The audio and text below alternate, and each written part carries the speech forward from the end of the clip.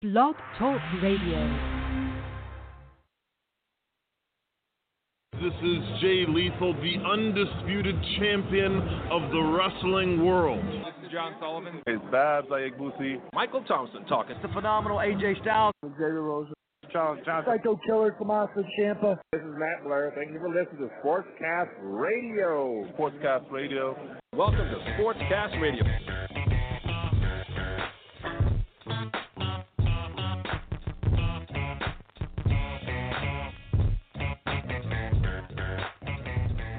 Hey, talking part of the show, babies.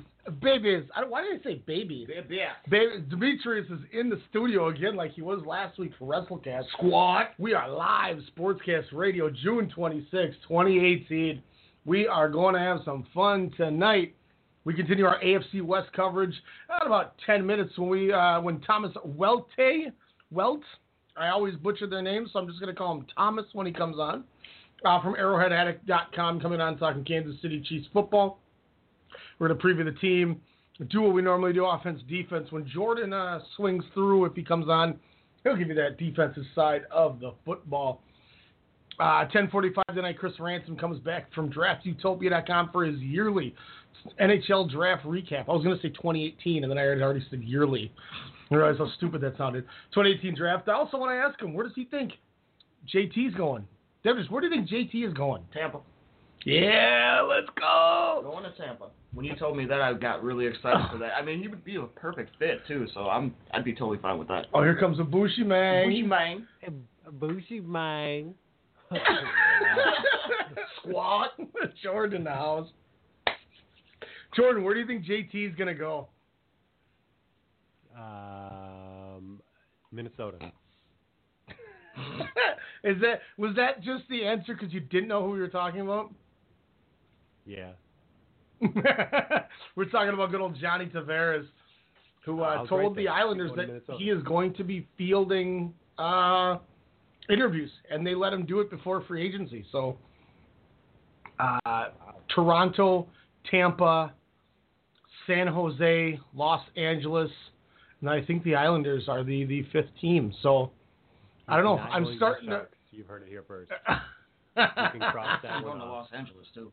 I wouldn't wish being on the Sharks to my enemies. Dang. Like, just keeping it real. You saw the memes. You know, the chokes are real, bro. Heck yeah. You know, the one that I'm really interested about, and I'm going to ask Ransom about it as well, but I don't see why he goes to Toronto. I understand the hometown thing, but if you're Toronto, you got to pay William Nylander, Mitch Marner, and Austin Matthews. So you have to have money to pay all three of those guys. You're not going to have that money if you bring in Tavares. And also, if he comes in, he's going to be your captain. What message does that send to Austin Matthews? I don't know. So you damn well know I'm only here for playoff hockey. As soon as the draft hits, I don't know what the hell's going on as far as that goes. So you start knocking out all these weird French Canadian names and Eastern European names. I'm lost. We got a new get to know him tonight from Mr. Nick Hagberg. We'll be dropping on you a little bit later. Also, I got a spit take, Jordan. Jordan may be with us for about half the show. We'll see. He may go through the whole thing. We'll figure it out. Demetrius is in though, just in case. Demetrius has a spit take too, Jordan. Whoa. Well, who allowed Demetrius to start doing some prep work on Sportscast Radio? Wow. So my man coming prepared for the cameos.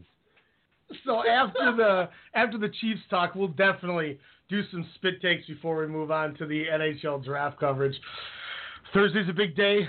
Belgium, they're going to have a tough game with England. Harry Kane versus Roman Lukaku.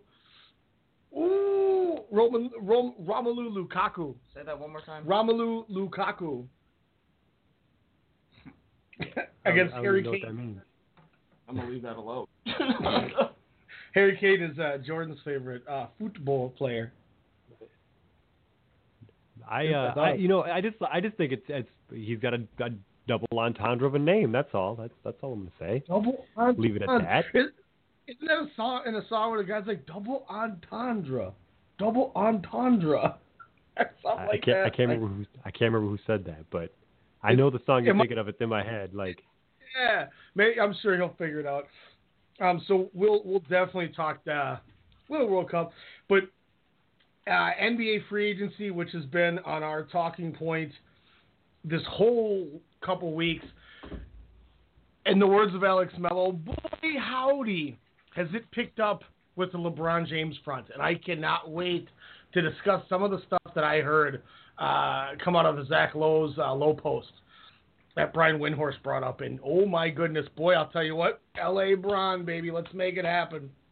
That was Flo Rida, by the way. It's going down for real. Double entendre. See, Jordan be killing it. Jordan, get ready too, Demetrius. A lot of times Jordan will sing on the lead-ins. So because that may happen, we're going to take our first break. Let Alex tell you about the FML Solutions. Coming up in a week or so, we got a new offer from FML Solutions. So figure it out. Listen to it. If you haven't already got one, get on board because they are amazing deer stands. Be ready. We'll be right back. We're talking Kansas City Chiefs. Don't go away. Sportscast Radio. Looking to get a head start on deer hunting season? Let FML Solutions point you in the right direction. Hi, Alex from Strong Style Media here, letting our listeners know deer season just got a heck of a lot easier.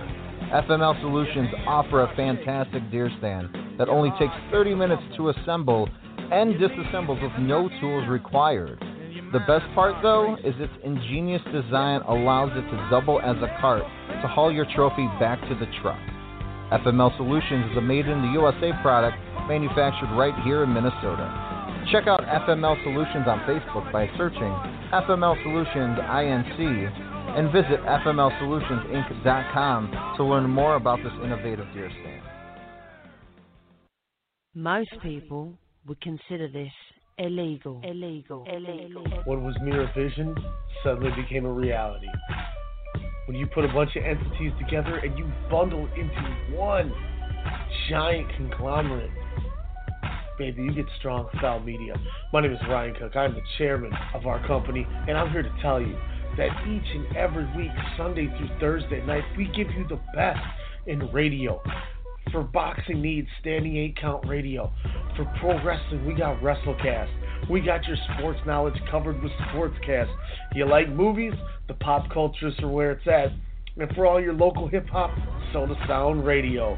Make sure to subscribe, like, comment, rate, share, follow everything you got.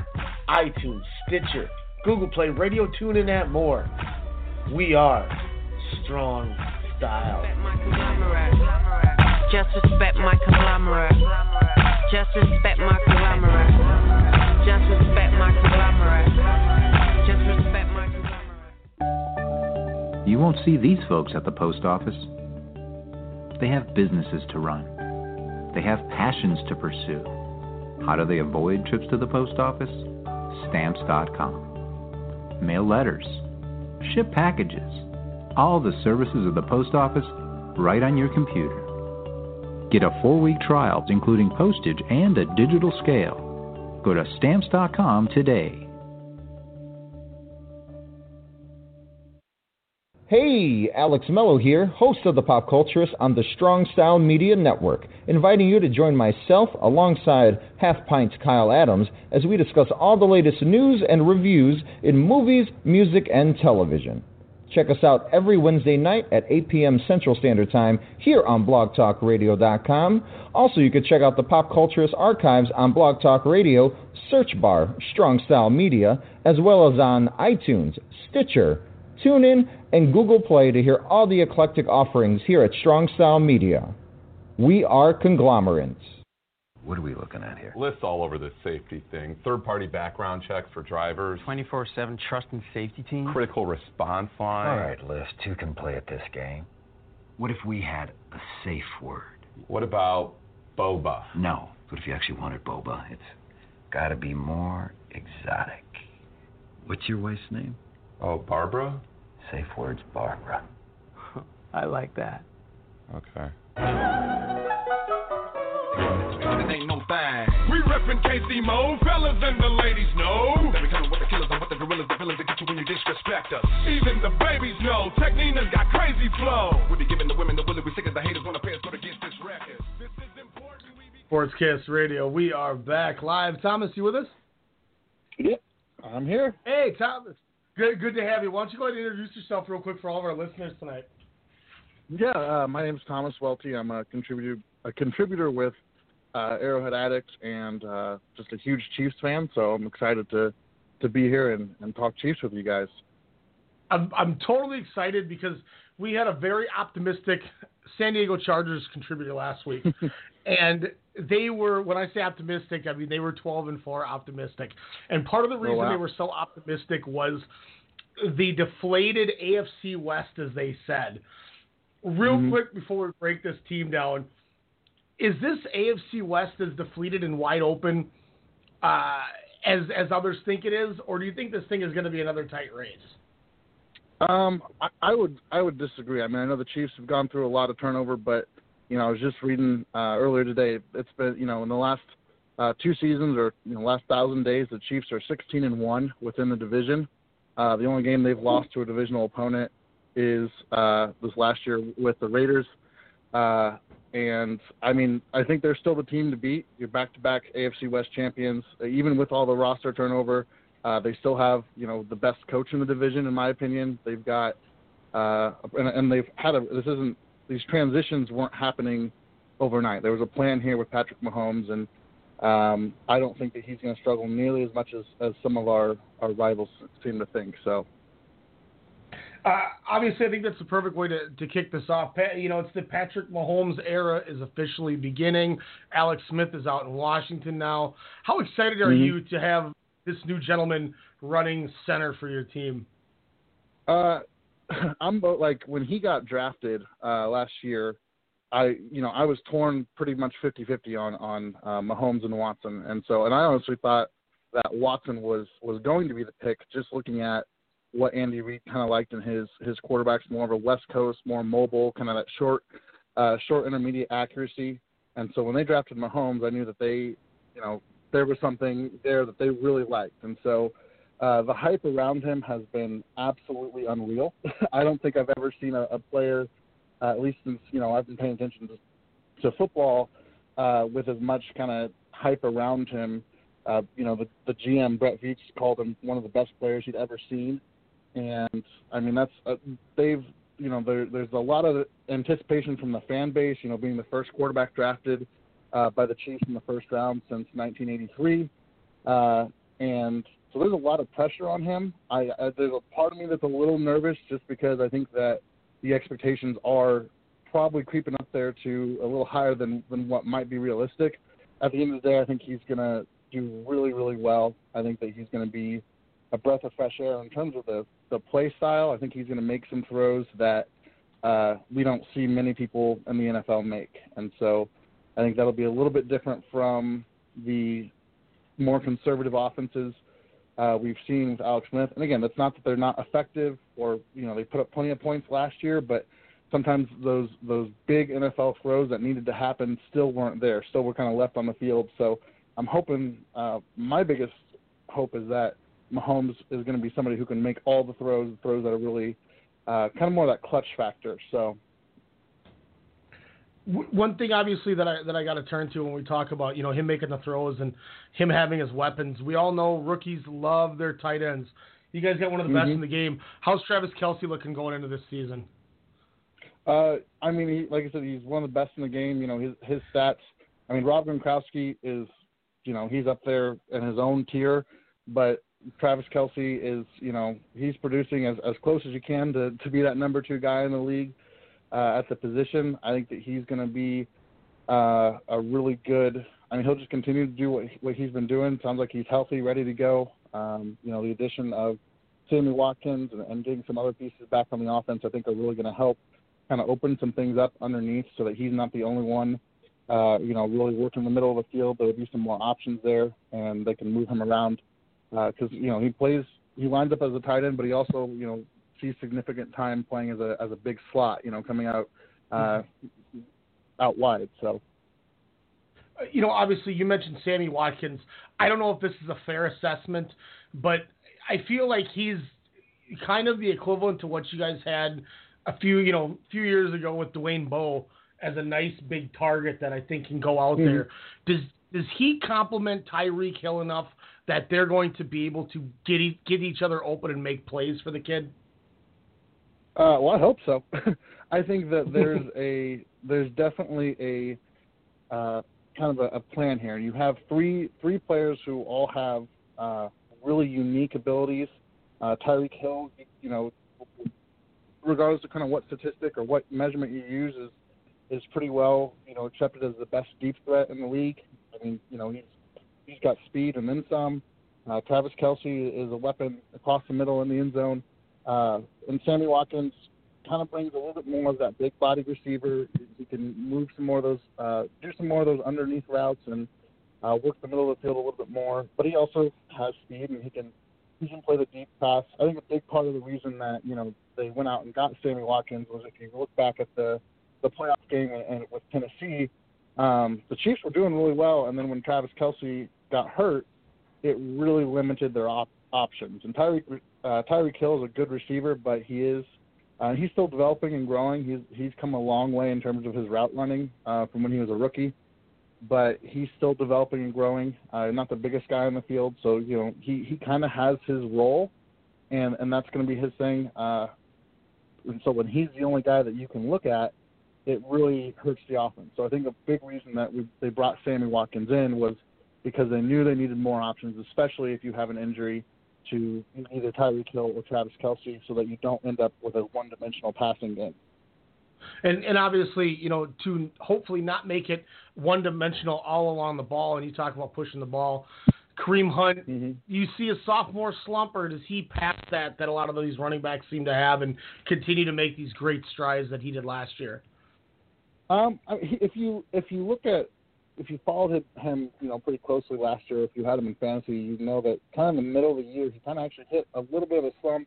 The whole team did, really, and he really struggled to get some traction and get things going. It was about a 5 or 6 game span where he was pretty well shut out. Some of that was play calling. Some of it was just, playing defenses that were good against the run. So I think that he will continue to see a pretty consistent as a player. I don't know if he will have maybe as many big games as he had last year. I mean, he started off, white hot, and I think that was great. One of the things that seems to be forgotten, and it's still kind of a little bit of ways away and maybe unknown, but Spencer Ware's coming back from injury, and he was a pretty good running back, before he went down, and he was, very likely to start over Kareem Hunt, at least to begin the season last year. And so when he got hurt, obviously Hunt took over and ran with it. But I think getting Ware back will end up, kind of eating into his carries a little bit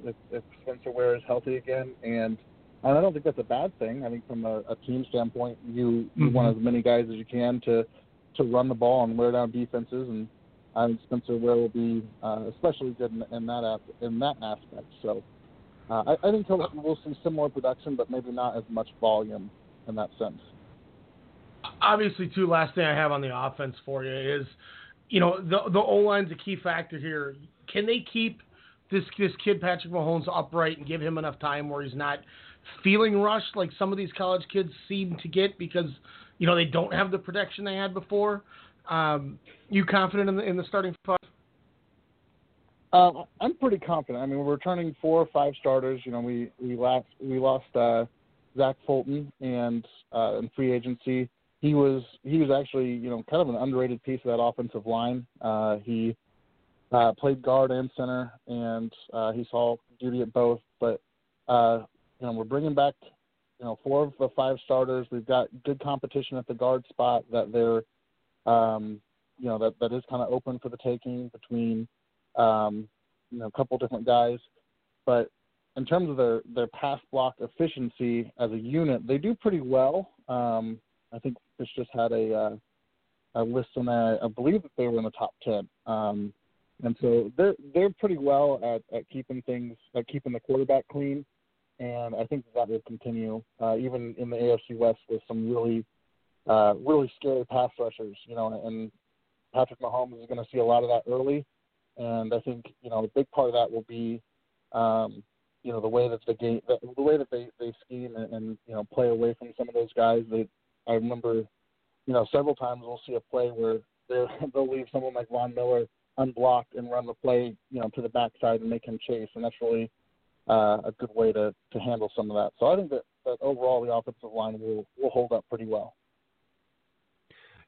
Switching sides of defense here, obviously, I believe you run a 3-4 there. You picked up Xavier Williams off of some free agency action there. Do you think he's going to make that starting role there? I think a lot of depth charts have him coming in on the front line there. What do you think?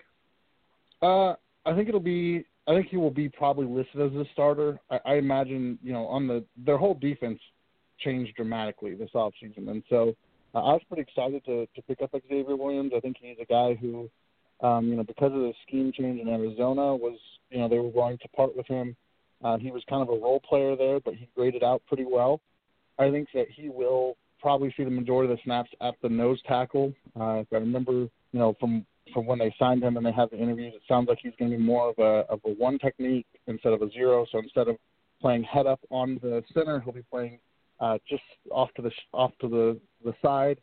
So that'll be a little bit different from a kind of a traditional nose tackle, which they usually play head up on the center. But I do think that he'll be the guy there. The Chiefs run a lot of nickel and dime packages, so he may only see 35-40% of the defensive snaps. But I think that he'll contribute in the run game. So. I think obviously NFL being a passing league, it really at this point, the D-line will get you some good pressure, and that's kind of what will stop the run and separate. But obviously your secondary has definitely changed up a little bit there. Traded away Marcus Peters to the Rams. What do you think is going to be the changes there as far as the cornerback position goes? Yeah, and that was probably one of the most confusing moves of the offseason, and even as kind of different people have speculated about why Peters was moved and why he was traded and all of that, kind of a moot point at this time. It's tough to say exactly how that secondary is going to turn out, just because there are so many unknowns. I mean, we've brought in Kendall Fuller from Washington in the Alex Smith trade. He graded out as one of the top inside guys in the league last year, one of the top slot corners. There's still not a lot of clarity as to whether or not he's going to stay in that slot role or if he's going to be moved outside. Another move they made that isn't, I don't think many people are excited about, but has some potential is they did sign David Amerson from the Oakland Raiders. It was before free agency began. He was released, and so he was a free agent. And it sounds like they're going to let him start on the outside. So he's kind of had an up and down career. We'll see how he does. The Chiefs run more man coverage than anyone else in the NFL, and so if that may be his skill set. It may fit him well, and we might see somebody who kind of has a resurgence in his career there. He's a bigger corner, so I think it'll be interesting. I do, and getting Eric Berry back, at the safety position will help a lot, just in terms of being able to move pieces around to drop more guys into coverage, or to, put Berry over the top of a wide receiver, that kind of thing, to kind of play center field more. That was something that really hurt them last year, was losing Eric Berry. He kind of is the main cog that makes the defense work, and that's where we saw a lot of our linebackers dropping into coverage, and that wasn't necessarily the best thing. So I think that the reality is the Chiefs had a bottom 10 defense last year, and they were bad against the pass and they were bad against the run. So with all the changes that have happened, in my mind, there's really not a whole lot of room to go other than up. So I'm cautiously optimistic that they're going to see an improved defense. I don't think they'll see the same ball production. Obviously, you lose Marcus Peters. He's one of the best in the game, if not the best right now at creating turnovers. So, and that stings. But I think I think that they'll compensate for that with a defense that's maybe a little more consistent at forcing 3 and outs. No, absolutely. Marcus Peters has 5 interceptions, 4 forced fumbles last season. Definitely a piece that's going to be missing. Speaking of, what I thought was kind of an interesting loss there was Terrence Mitchell to the Browns. He deflected a lot of passes, 4 interceptions himself. Is that a position that kind of surprised you, being he was one of the younger but definitely serviceable corners in the league? Yeah, I thought for sure that we would probably at least try to hold on to him. I'm sure, there was some talks there, and I'm guessing the Browns were just able to offer him more money. The Chiefs cap situation was pretty tight, and, they dropped a pretty big penny on Sammy Watkins. Terrence Mitchell he's an interesting guy. I really like him as a player. I'm not sure he is somebody I would want to start week to week. I think he's probably good he'd be a really good guy to have as your fourth corner, where you can kind of rotate him in and out. You can, if a starter goes down, you could put him in there and he could start for a game or two. But he does struggle a little bit against some of the smaller, shiftier guys. Struggles with speed. But he was a good Chief, and he did well when we had him. I don't have anything. It was kind of a bummer to lose him. I thought that we would bring him back, but I think that. Probably money was a big factor there. Gotcha. As far as unsung or definitely underrated as far as linebackers go, it was 9.5 sacks for Justin Houston. It was 8th or 9th year in the league here. What do you think is going to be, his motivation? Do you think he's going to be somebody to try and get some little profile behind him, or do you think he's just going to be a good anchor for you guys to have in that linebacker core? Yeah. Well, and there's a lot of, depending on who you ask and who you talk to, there's some people who, of course, Justin Houston had, a 22-sack season a couple of years ago, signs a big contract, and then he gets hurt. He misses, really one full season, but it was really half of 2 seasons. And he hasn't really produced, necessarily on the stat sheet the way that some people would want. But one of the elements I mentioned earlier is, having our linebackers drop into coverage. And if you talk to Chiefs fans who have paid attention, one of the things that, has stood out is watching Justin Houston drop down into a zone coverage. And I think back to the playoff game against Pittsburgh, not this last season, but the year before, and watching Justin Houston trying to cover Antonio Brown in a zone. And I'm going, now, what on earth are you doing there? I think that some of that has been because of the change in the defense, with some of the players being older, some of the players leaving. Houston has had to take on more responsibility in a coverage role because he does pretty well as a cover linebacker. Not probably an underrated aspect of his game. You don't see that on the stat sheet as much. So I'm hoping, my expectation this year is that they're going to end up sending him after the quarterback more. I think that we'll see probably a double-digit sack season from him. I think if the Chiefs are going to have any success on defense, they're going to need to. They're going to rely on him to get after the quarterback. And I think a key part of that is going to be rookie Dorian O'Daniel out of Clemson. He's they drafted him as a linebacker, but he's kind of one of those, a linebacker safety hybrid. And that's what they said. They're going to play him as a money backer. He'll probably be a third down guy who will come in and can play close to the line of scrimmage, in case it's a run, in case you see the running back draws or the screen passes, he'll be fine there.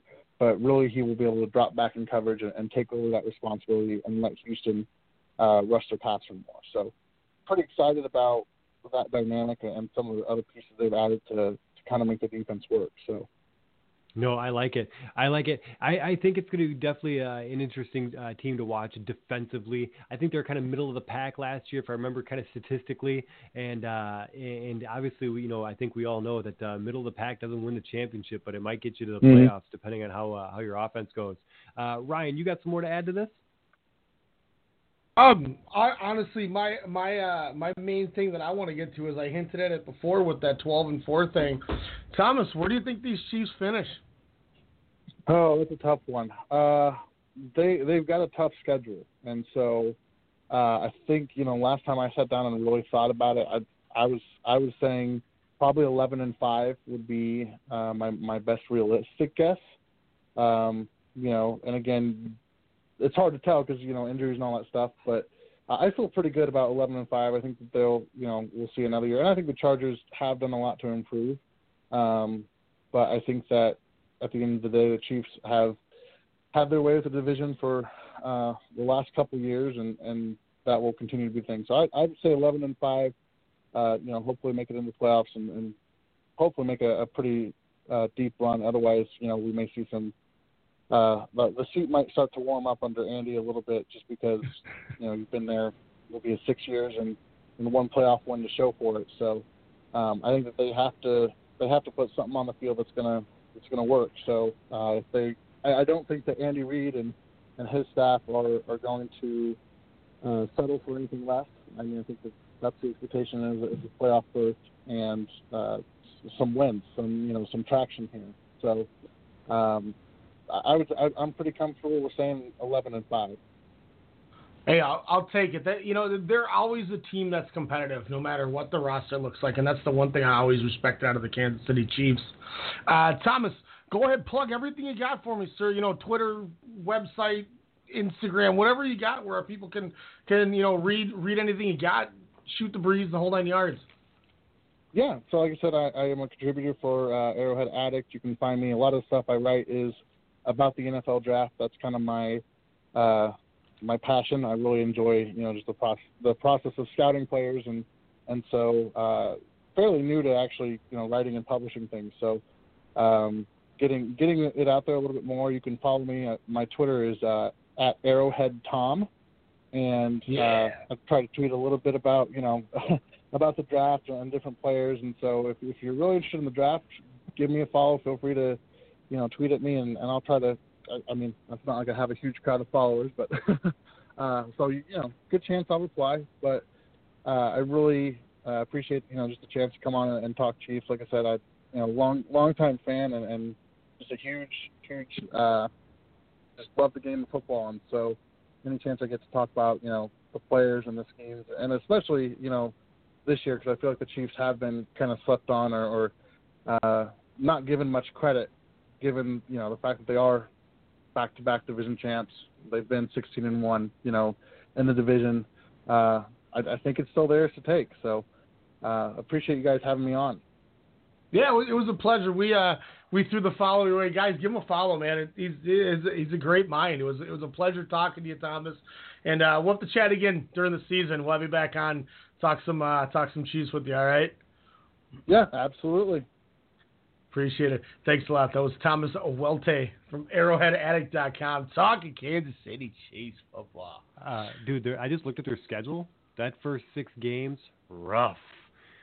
Chargers on the road. Steelers on the road. The new look Niners, they're going to be sneaky.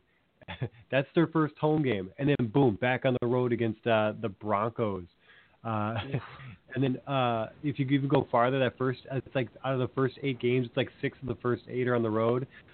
Closing out that 8th game on the road, the Patriots and then they also the Jaguars at home. Well, we'll see if he didn't see. There's 2 people that were confident this year. One was Matthew Pagels with the Chargers, and the other was Mr. Louis Toronto Jr. with the Jets on his no. Those are the 2 confident things I heard this year. I didn't feel he was as confident about the Chiefs, but he's got it down with the team. The team looks good, but we'll see what happens with it here. We got one big thing that I want to do here, because they came correct, and when I'm talking correct, I'm talking about my co-host Jordan. You know what time it is. I was wondering where they're going to get another tuba player for the band. Spit takes, y'all. I got one. Demetrius has one. Jordan, you got one tonight? I think I can make something appear. All right. I will, Demetrius, I will defer to you. I'll go second. Ooh. You can popping my cherry? Yeah. Oh, that's tight. That is pretty cool. In just for your sake, Demetrius. Get it! Let me just say thank you guys for having me on. Man, I haven't been on here in a minute. But what I have for you gentlemen today is the LA Clippers. The Clippers have traded. That's a spit take right there, right? Austin Rivers for Marcin Gortat. Yes, Doc Rivers got rid of his son. Oh. Wow. Doc Rivers. Doc Rivers and Lawrence Frank. What did he give up to get his son on the team, too? I don't remember what they paid him. Hold on. They paid him quite a bit. Let me double check here. Let me look at it. He traded a second-round pick to Boston for Austin in 2015. And there's got to be more to it, but he traded his son. Yeah, his him son and Lawrence Frank. Get out what was of that, town. like the first father-son duo they had going? Yeah, that sure lasted. And he gone. Dang, you notice he waited until after Father's Day to do that too. Dang, well, I mean, he had to, but that's besides the point. But dang, next Father's Day ain't gonna be so nice. Man, I hope the Clippers and Wizards are the Christmas Day game now. Christmas with the family, bro. What? God forbid you heard it here first. Clippers Wizards in the NBA Finals. I mean, he did get 3 seasons though with his dad. 3 seasons. Man, son, it's not working out. He just admitted that his kid's a scrub and he overpaid him. Man, did he have flashbacks to getting kicked out of the house? Baby. You gotta go. You gotta go. He said you gotta get out of the house. Whoa. Damn, Steph was almost in a spit take in studio on that. Yikes, that's rough. Then you gotta pay rent. All right, I got one. I did save one today. Okay. You ready? Yep. This might be a different kind of spit take, but with a different consonant in the spot. Diamondbacks pitcher Archie Bradley, you familiar? Yes. Apparently, he told Yahoo Sports podcast Tim Brown that he pooped his pants in the Arizona bullpen bathroom right before entering a game this season. Oh my God! He pitched a game. He pitched a game with some poop in the pants. Oh man! I can't stop laughing. Like that's like the only person I've ever seen savage enough to do activities with poop in her pants is my kid. I'm not looking forward to that. Damn. Between him and here's the transcript. I'm warming up to go in the game, and I knew I had the next hitter. I knew he was on deck, and the at bat was taking a little bit. And as a bullpen guy, these big situations, I called them the nervous peas. I don't believe I pee a lot, but I have to go before the game. It's a 2-2 count, and I'm like, man, I gotta go.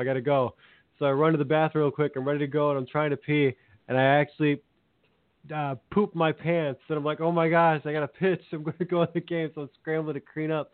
I get it best to clean the best I can. I button my pants, and our bullpen coach is like, hey, you're in the game. So I'm jogging into the game with poop in his pants. Oh, man. Oh, my God. One more time for it. Oh, man. Mine's not necessarily a fully humorous spit take, but it's more of a mind-boggling, like, how the hell does this happen type thing. I'm going to take you all back to 2012, where the Suns got 2 first-round picks and 2 second-round picks from the LA Lakers for Steve Nash, okay? So 2013 and 2015 first-round picks, okay? Now, the 2015 pick ended up going. I think it went to Philly. Somehow it went to Philly from this deal. I don't remember what Phoenix gave up to Philly, but anyway, then the pick was basically, if the Lakers, it's top 3 protected or whatever, blah blah blah, which ended up being top 1 protected then unprotected this year, which then became Philly's number 10 pick from the Lakers. Okay. Phoenix also then traded Goran Dragic to the Miami Heat, got back 2 first-round picks. The 2 first-round picks were a 2018 first-round pick, and then the other was a unprotected 2021 pick. On draft night, the Philadelphia 76ers traded Mikal Bridges to the Phoenix Suns for the number 16 pick, Zaire Smith, and a 2021 unprotected first-round pick. So Phoenix's 2 picks they got from Miami, they essentially traded back to Philly to get back that Lakers pick they originally got in the Steve Nash trade. So I'm trying to wrap my head around how the hell that even happens. That's the most mind-boggling thing I've ever heard in my life. It's I wonder, like, it's kind of like one of those things like where you wonder, like when you look at those players that like played with every team in a division, or you know what I mean, kind of one of those things. Like that pick has been everywhere, kind of thing. Yep. And then you got to think about, man, what could have happened with that pick for another team? Like that's gonna be like one of those weird mystery picks. So it's almost like they essentially traded Steve Nash in the long run for Mikal Bridges. Wow. And Goran Dragic. That needs. I think we need to get maybe the Owen Wilson on the sidebar, like, oh, interesting, or like a wow, wow.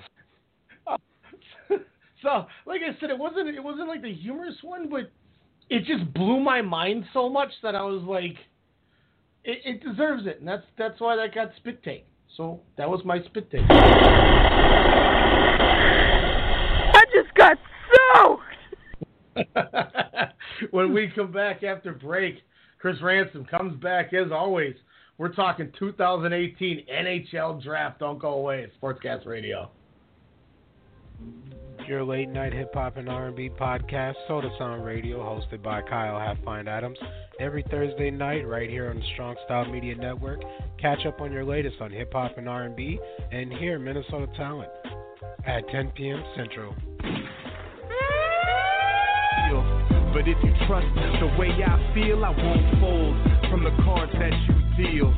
Let's journey life together and make it worthwhile. Can't take it back like timing. See, my life is like a movie, no rewinding. Killing mics like I got a license. Conviction, my belief don't have religion, just a higher power. Who power? I'm not so happy with it, but I take a breath, regain my pep, check my feet when I'm walking to see if it ain't.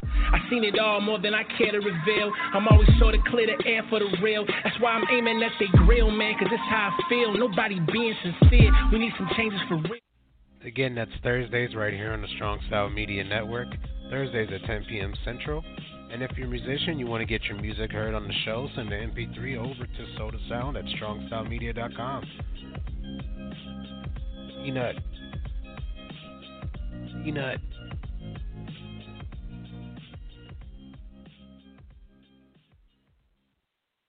This right here is Alpha Brain. I just drank some of this in a shake. I got to tell you right now, I couldn't be more clear. You're Clarity. 50, so I use it. I don't do anything without it. I'm addicted to it. I know, but I'm 48, but I feel like I'm 26. I have a boner right now. I have so much energy. Like I took an Alpha Brain. I never do. I want to fight you. I want to go, chin down, and I want to bang, bang. Oh. Hey, I'm Dr. Apke.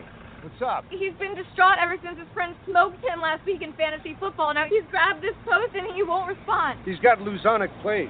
What is? He's a loser. He's not a loser.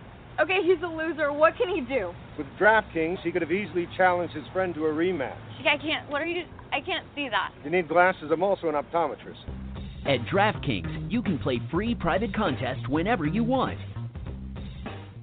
Strong Style Media presents Sportscast Radio, the one that started it all, with your host, Ryan Cook, and me, Jordan Jiskra. We're going to be giving you everything, and I mean everything from baseball, football, basketball, hockey, field hockey, soccer, bobsleigh, boxing, poker, sports, Master Chef, Survivor, and even that weird sport where they do the hurdles and jump puddles in track and field. All right, maybe not that one, but from the college to the pros and from the rings to the rink, we've got you covered. Sportscast Radio. You know the name, Shaq aim to maintain money on the brain, can't stop the rain. You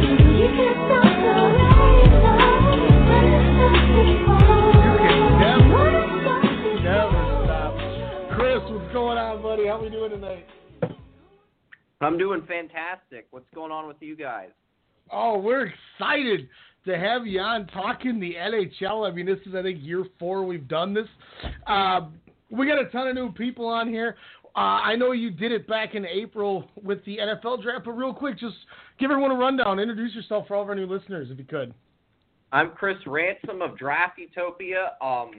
We break down mock drafts for the NFL, NHL, NBA, MLB, and MLS, and we had the most accurate mock in 3 different sports this year for soccer, NBA, second year in a row, and hockey. So, I mean, we tied with it was technically a tie with Draft Site, with Craig Button and Bob McKenzie. Each of us had 6 picks right in the first round. So it was a crazy year. Yeah, it was definitely an interesting draft. There was a lot of top-end talent. It seemed like we knew the first 2 were fairly predictable, but then it kind of just went wild off the cusp with it. But let's just let the cat out of the bag. We got to talk about him first. Break down Rasmus Dahlin, the guy who could be the next Erik Karlsson in the NHL for us. Yeah, he could be Erik Karlsson. He could be Victor Hedman. He could be Nicholas Lidstrom. He's that talented on tape. He's going to play on the first line right out of the gate with Rasmus Ristolainen, and the Rasmus duo is going to be anchoring this Buffalo Blue Line for years to come. So that's the one thing the Sabres lacked, was a number 1 defender that could anchor the line long term with Jack Eichel, and they finally got that. And they've got Ristolainen next to him on that top line. You're going to have Casey Middlestat coming up as well. So Buffalo is really looking like a team that's going to be set to compete for years now, because the Kings took off when they got Doughty to complement Kopitar. The Lightning took off when they got Hedman to complement Stamkos. So, yeah, and the Bruins even took off for a brief period after they got Dougie Hamilton to complement Tyler Seguin. So, I mean, you've seen teams get defensemen after drafting centers and having success doing that. So, I'm excited. It's awful. I think this kid's going to be tremendous.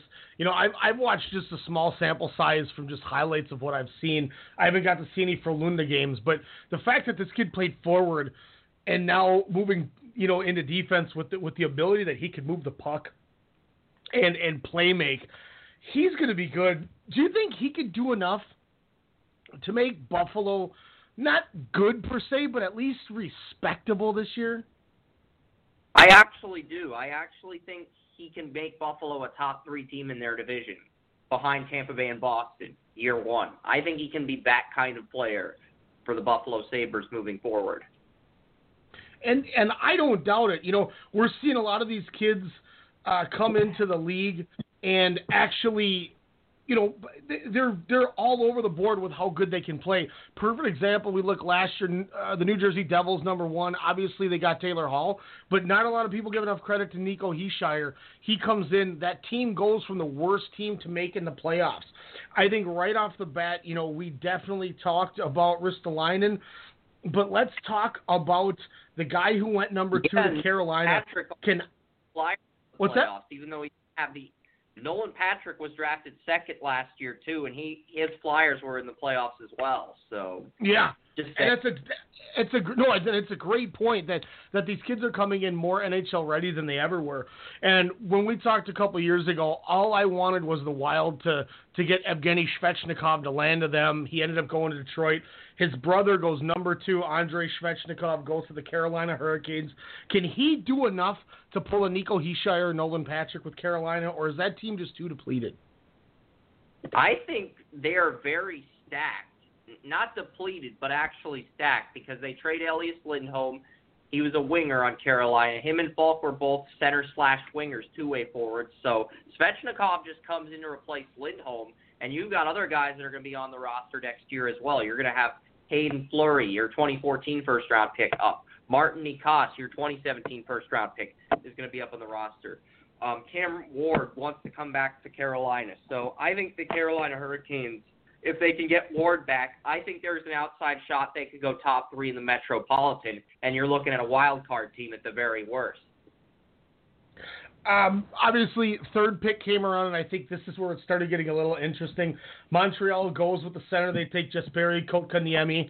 What does this kid bring to the Canadiens next year from all of that Finnish junior league and playing for Assat in the Liga? Well, I love the blue line class. I love the winger class. I thought this was the worst center class in 15 years, since 2002. Wow. 2 teams took centers in the top 5. Montreal took the guy they wanted. Maybe it'll pay off, But if you're comparing Kotkaniemi to a line one center, he's more along the lines of Barkov or Anze Kopitar compared to these other elite line one centers like Crosby, McDavid, Austin Matthews. And that's why I say it's a weak center group, because this guy, while he has the upside to be a borderline line one guy, he's raw. And on most teams, he'd be a line two guy. Montreal desperately needs a line one guy. So they were one team that reached. And Arizona, they're moving Galchenyuk to center. They're bringing Dylan Strome up, yet they still draft another center at number 5. And it's a weak center draft. It's the weakest center draft in past 15 years, yet 2 centers go in the top 5 due to the demand for the position. You know what? It's interesting, too. The International Scouting Service had Kotkaniemi 16. The TSN Top 100 Prospects had him at 18. So they were right on board with you doing the same thing, that these centers were kind of weak. And then we see at 5, Arizona takes Barrett Hayton. They had him ranked 12. What did you think of Barrett Hayton? Is he anybody? Top 15 pick, but I didn't like him as a top 5 pick. And I had him behind Joe Veleno on my board, who slipped the Red Wings at 30. I had the Florida Panthers taking Barrett Hayton at 15. So I was not as high on him as the Coyotes were, apparently. So, I mean, but I heard leading up to the draft that the Coyotes were going to draft a forward, and that there were team sources saying this team was going to get a forward at 5. They weren't going to take a defender because they were happy with their blue line. And that actually turned out to be true. Usually when you hear reports like that, you think maybe it's a smokescreen, but the report about them taking a forward at 5 ended up being true, and they took Barrett Hayton, which I thought was a big questionable decision there, considering I liked Tkachuk and Veleno as my top 2 centers in the entire draft, but they took Barrett Hayton, a guy who built up a lot of momentum and did well with the Greyhounds this year. They took him at 5, which they could have traded it back and still gotten him at like 8 or 9. One guy a lot of people were talking about that has a comparable of a guy like Alex Pietrangelo, Evan Bouchard. Edmonton takes him. I thought it was a smart pick, especially when they did on paper what made sense, trading Taylor Hall for Adam Larson to get a defender, and the team really took a step back this year. Adding another blue liner seems smart. What did you think of Edmonton's pick at 10? Yeah, I was a fan of Evan Bouchard at first, but I saw his tape against the Owen Sound Attack, and he's making a lot of terrible decisions. But he does have the ability to come up right away and help this Oilers team as early as next season if he puts everything together. So I wouldn't put it past him to become that player, but I feel like he really will blend in with the Oilers' core of forwards if he does make the jump.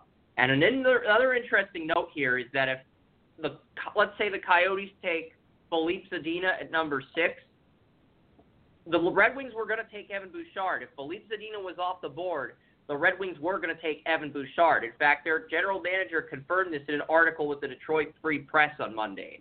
So I know a Red Wings fan who wanted Quinn Hughes at 6. They had no plans on taking Hughes at 6. I'm just shooting the messenger here because it's like this is what their plan B was. Their plan B was Evan Bouchard. So if the Red Wings' plan B was Evan Bouchard with Zadina off the board, and the Red Wings got Zadina, Edmonton is really lucky that this break bounced their way. Was Quinn Hughes a favorite pick just because of the Michigan ties? Yes, I would say that. So talk about the guy that they did get, Philippe Zadina. What's your thought about him slipping to 6? He had a lot of stock. You know, a lot of people had him a top 3, top 4 pick, and he kind of went down a little bit. I had him as a top 3 guy for most of the process, but then on Friday I heard that Montreal preferred Jesperi Kotkaniemi. Like a week before the NHL draft took place, I heard that Montreal was locking in on Jesperi, and I knew the first 2 picks were the picks of what teams should do. Number 3 went from what should Montreal do to what they think what they need to do. Okay, let me rephrase that. Buffalo and Carolina did what they needed to do. Montreal did what they should do. Ottawa did what they felt like they should do. And Arizona just went off on a tangent. Detroit benefited from that, and they got to do it at 6. And they got Veleno, they got Jared McIsaac, they got 3 of my top 13 players in the first 2 rounds of the draft, and I thought the Red Wings had one of the better drafts this year, in my personal opinion. I think if Zadina can come up with Jimmy Howard in a contract here, with Michael Rasmussen, last year's first-round pick coming up, I think the Red Wings are going to have a team ready to go and ready to push for a spot. I don't know if they'll make the playoffs, but if they can either re-sign Mike Green or get a defender in free agency, I think they have the ability to sneak into this potential top 3. But I think right now they're either going to fall short or they're going to push for a wild card. They're going to be a lot more explosive offensively. And with Jimmy Howard entering a contract year this season, they're in win-now mode because they know if they don't win now, Jimmy Howard may not re-sign with the team. Couple questions from our listeners coming in. Two teams that are popular around these parts. Thoughts on the Minnesota Wild and thoughts on the Tampa Bay Lightning's drafts as a whole? I was not really blown away by either team's drafts. I thought Minnesota made a careless decision in the first round, but they took a defender, so I'm not going to fault them for that too much because this is the deepest blue line class I've seen since the 2012 draft, which was at Consol Energy Center in Pittsburgh, now PPG Paints Arena, but this is the deepest blue line draft since 2012 and arguably the most top-heavy one since 2008 when you had Drew Doughty and Erik Karlsson both go in the top 15. So if this is the most top-heavy blue line draft in 10 years and the deepest blue line draft since 2012, which saw 13 defenders go in the first round, this one at 14, then that says a lot about the draft itself, especially when you consider that Bode Wild, Jared McIsaac, and Jet Wu, who I thought checked out all the boxes on tape heading in the year, all fell to the second round. That says a lot about how good of a blue line class this is. So I really can't fault Minnesota for reaching for a defender. Tampa Bay didn't pick until the second round, but Yzerman's one of those GMs that you can just trust. You trust his instincts, you trust his intuition, and you trust his process. You don't trust the Glazers and the Buccaneers, but you trust Yzerman. You trust the foundation he's building. But more of a humor question somebody asked. Did Toronto think that they were getting Rasmus Dahlin when they took Rasmus Sandin from Sweden? And is this the most Rasmuses ever to go in a first round of an NHL draft? Well, their new GM, Kyle, the new GM that Shanahan promoted, he was actually an amateur director of scouting with the Sault Ste. Marie Greyhounds. So he had a personal connection to his former team, and Rasmus Sandin played on a loan with the Sault Ste. Marie Greyhounds, which allowed Toronto's scouting department to gain some intel on this pick, and that may have been what ultimately influenced them to take Sandin. There were reports they were going to take him at 25, and I mocked Ryan Merkley to Toronto at 25, but he ended up going a little bit earlier than that at 21 to the San Jose Sharks, and I know I have a writer at Draft Utopia, Tony. He's a Sharks fan and a Lightning fan, and he points out, yeah, leave it to Doug Wilson to draft someone who may have maturity issues. You know, you mentioned Sharks too. What was your thought about Ryan Merkley at 21? I think Ryan Merkley's got the upside to be the best offensive defender in the draft potentially after Bachfist and Dahlin, but he's not. There's reports that he doesn't want to be a defensive defender, and that rubs some teams the wrong way. But apparently the Sharks are willing to look past that because Doug Wilson, and because they have they want to get younger defense. So if you Doug Wilson, you got to give Jim Nill. I mean, Jim Nill the stars. I love what he did with Madonna and Jamie Benn, but I wasn't a fan of the Ty Dellandrea pick. I mean, I would have taken Barzal 3 years ago because I had him in the top 6 the first year you had me on your show, and he fell to the Islanders at 16. And if I was Dallas's GM in that situation, I would have grabbed Barzal at 13. And, I mean, just saying, it kind of sucks when you know Nill's going to screw up the draft. But we got Alvin Erickson in the second round. So for all you Sharks fans that want to criticize me for trashing Doug Wilson, just remember there's a GM in Dallas named Jim Nill who's a lot worse. So relax, Sharks fans. Who do you think were a couple teams that were big winners this draft? I know you mentioned Detroit. Who are a couple other teams that you thought really did a good job? Did.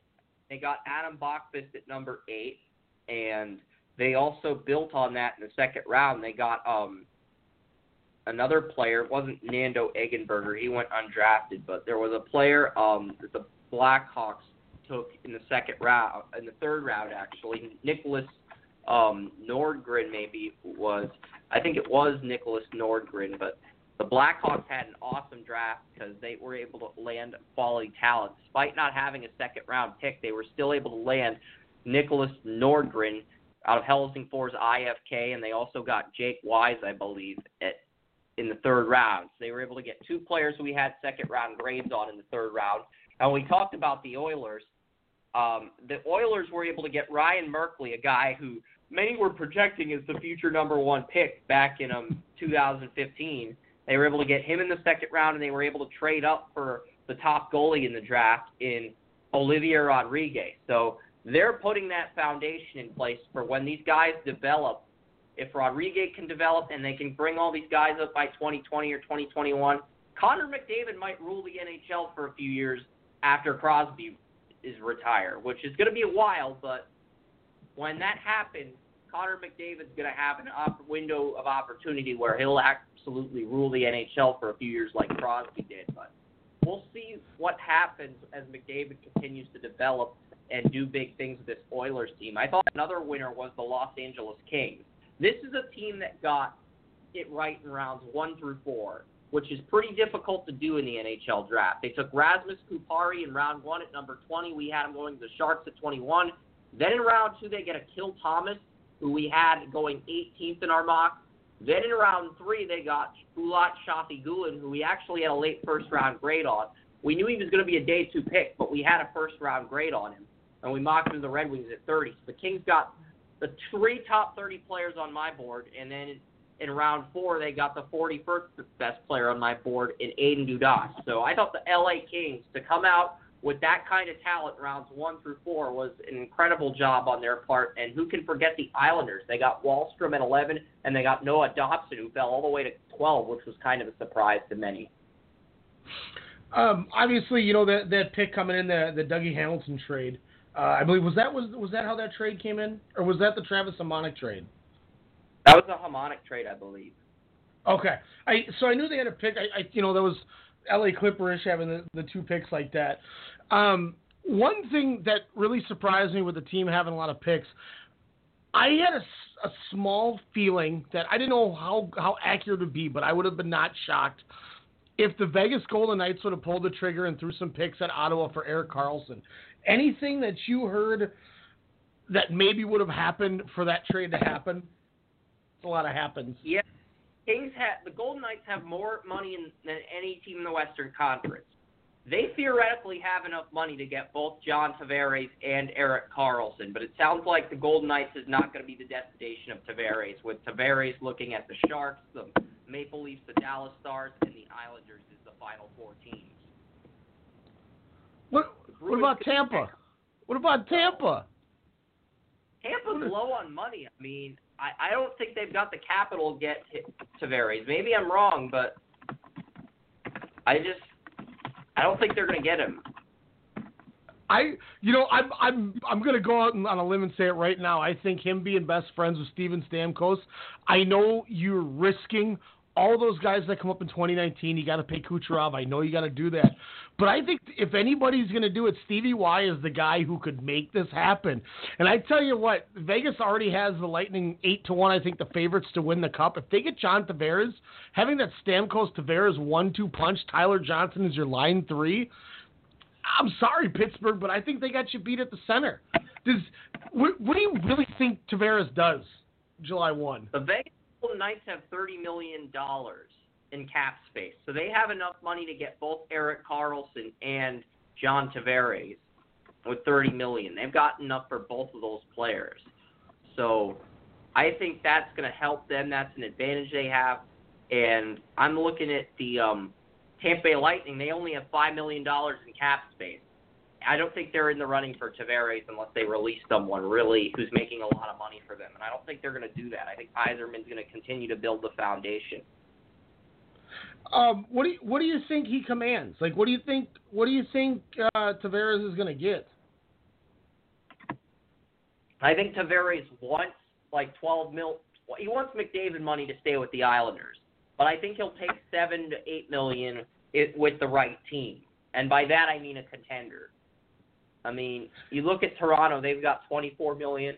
They've got the most of the finalists outside of the Islanders. The Islanders have more cap room than any NHL team, but Tavares may not take a deal with the Islanders unless he gets McDavid money. So Toronto's the team after the Islanders with the most money with $24 million, and then you've got the Dallas Stars with $19 million, and then the Sharks with $18 million. So Toronto has a lot more money than Dallas or San Jose to throw around, but they have a good core of centers with Nylander, with Mitch Marner, with Austin Matthews, so they really don't need John Tavares. They need blue line help more. I mean, they need blue line help a lot more. Carlson's a player they should be targeting, but Ottawa's not going to trade Carlson to a rival, so, I mean, it's a tough situation to be in, but I'd honestly try to build around the blue line if I were Toronto. I'll say this for all the Lightning fans because I'm getting some questions about it. Tampa Bay, I'm looking at it. They got $9.8 million in cap. They have enough to sign John Tavares. Let's go. They could do it because if you look at their core, I mean, they got 6 guys under $1 million, 2 more under $1 million 1. They got cap, and if you really needed to. I know people are going to hate it, but you can let Tyler Johnson walk. I know that's not the sexy thing, but you could still sign Tavares and make a 1-year run at this thing and see what happens.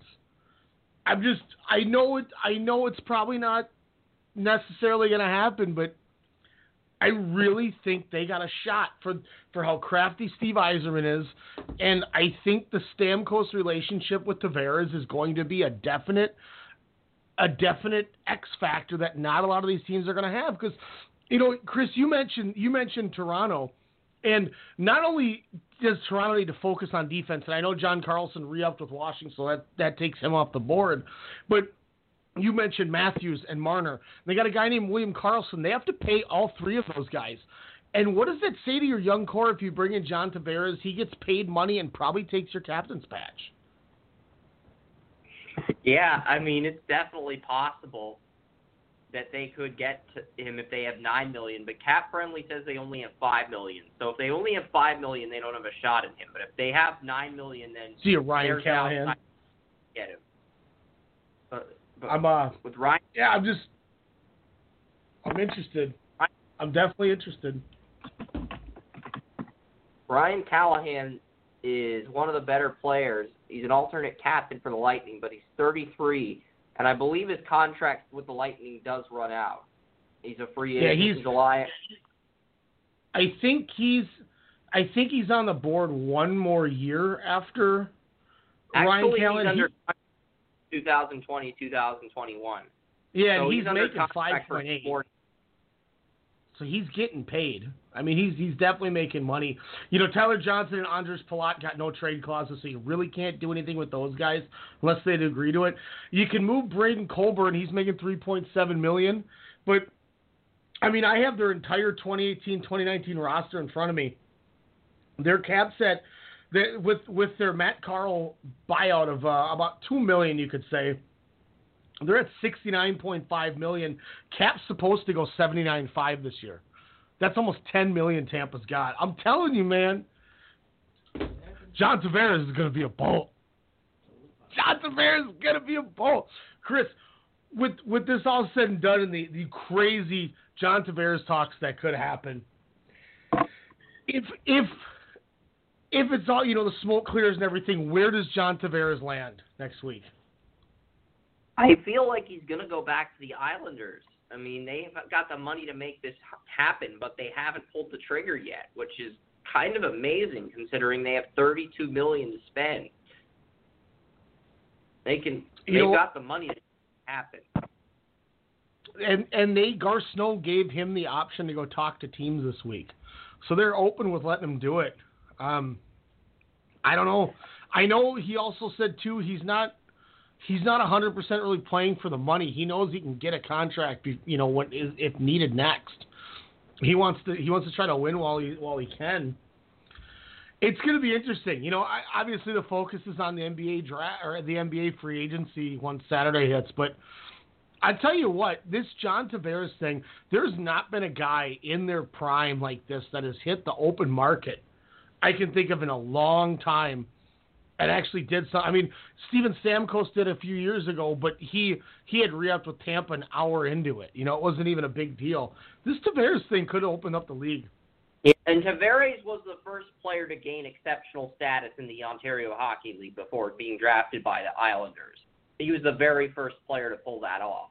And then Ekblad got exceptional status in 2011, then was drafted number 1 by the Panthers 3 years later, and then Connor McDavid also got exceptional status in 2012, and then went number 1 of the Oilers 3 years later. So,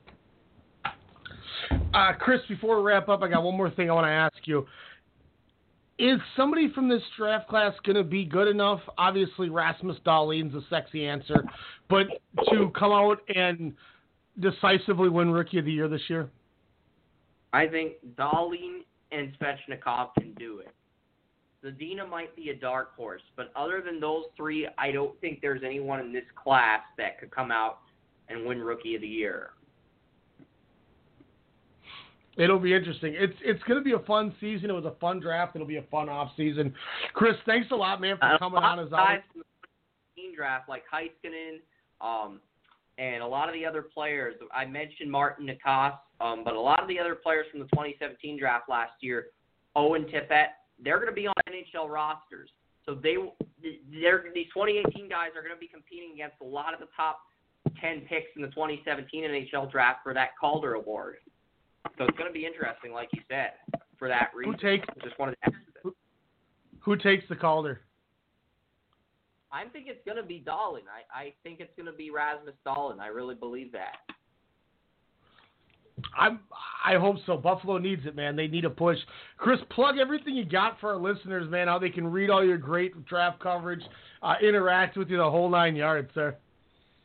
All right. You can go to draftyw.com/NHL draft results.html to read our NHL draft grades.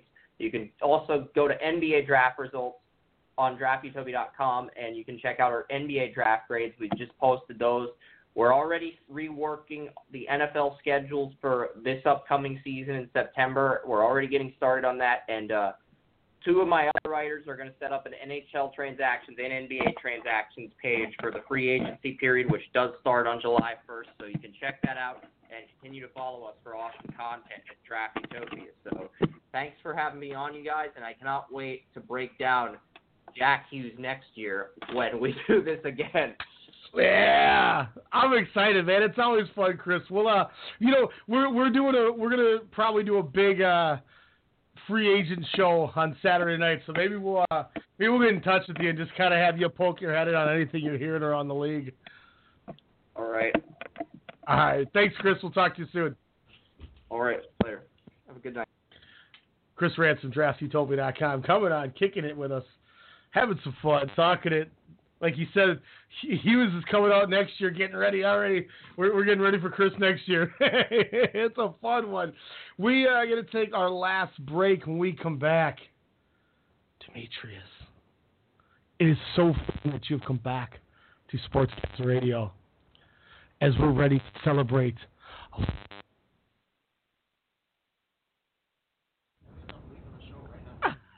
We'll be right back. Sportscast Radio. Missing out on an awesome show sucks. SeatGeek is an app that lets you track your favorite artists and notifies you when they announce new shows nearby. You can even connect your favorite music services so that you never miss out again. SeatGeek, the smart way to buy tickets. Fan of pro wrestling like we are? Yeah! We got you covered. Yeah! From WWE, New Japan, Ring of Honor, Impact, Lucha Underground, All Japan, and more. We're talking the highs and lows in pro wrestling. Heck, we're even giving you people from the Okadas and Omega. We're even talking the Bone Soldiers and Enzo Amore's. Sorry, Daniel. We'll stick to guys like this. Everything is evil. Ryan Cook here, and you can check me out along with my co-host Alex Mello each Monday night, 6 p.m. Central Standard Time, right here on the Strong Style Media Network.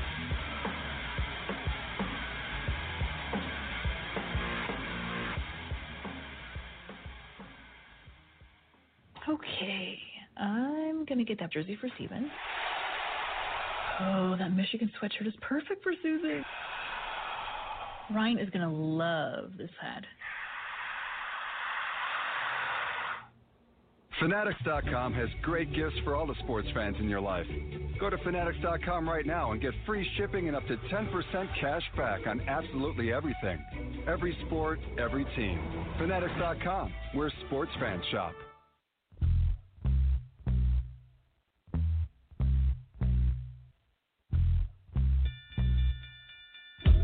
Calling all fight fans worldwide. My name is Elijah McNeil, and I'm one half of the best boxing podcast on the net, the one and only Standing 8 Count Radio. Do you like hard-hitting commentary, analysis, and banter? Tune in on Sundays at 10 p.m. with my co-host, Ryan the Technical Legend Cook, and I break it down. That's Standing 8 Count Radio, 10 p.m. Sundays, Strong Style Media.